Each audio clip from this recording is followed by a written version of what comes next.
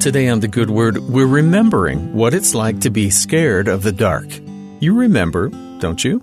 Maybe you had to run and jump into bed and quickly pull the covers up over your head, and then you were safe. Safe from what, though? The imagined something under the bed? And did your parents ever have to come in the room and turn on the light so you could see there was nothing under the bed but dust bunnies? Once the light was turned on, everything felt okay. What was it about the darkness that had you so afraid? In the book of 3rd Nephi, in the Book of Mormon, we read about a massive destruction in the land. Earthquakes and storms and whirlwinds, so much that no light could get through. Imagine how the people felt to suddenly be engulfed in darkness. Here's how the story goes. And it came to pass that there was thick darkness upon all the face of the land, insomuch that the inhabitants thereof who had not fallen could feel the vapor of darkness. And there could be no light because of the darkness, neither candles, neither torches, neither could there be fire kindled with their fine and exceedingly dry wood, so that there could not be any light at all.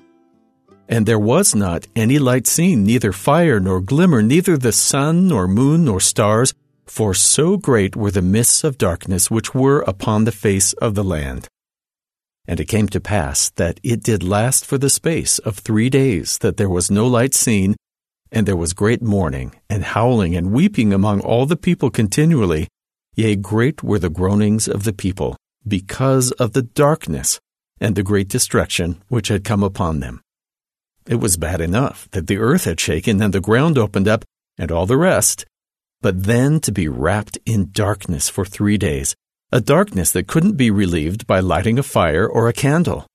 By 3 days' time, the people must have wondered if they would ever see the light again.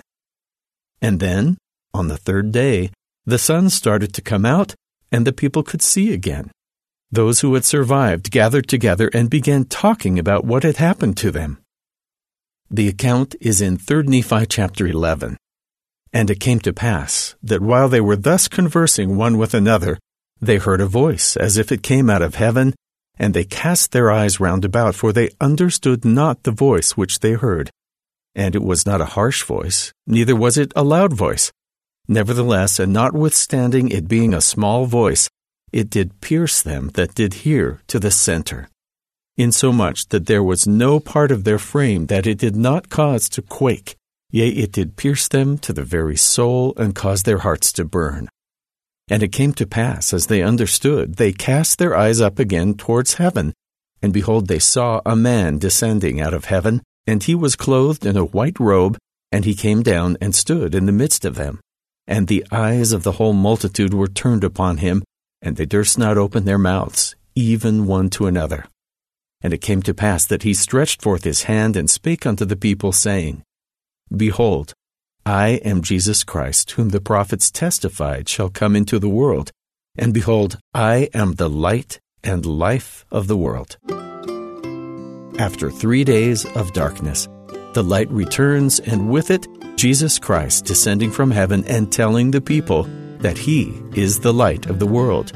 Even in our times of feeling spiritually in the dark, or confused, or not finding the answers or comfort we seek, we know we can turn to the light of the world, to Jesus Christ, who is the light in the darkness, one that can never be extinguished.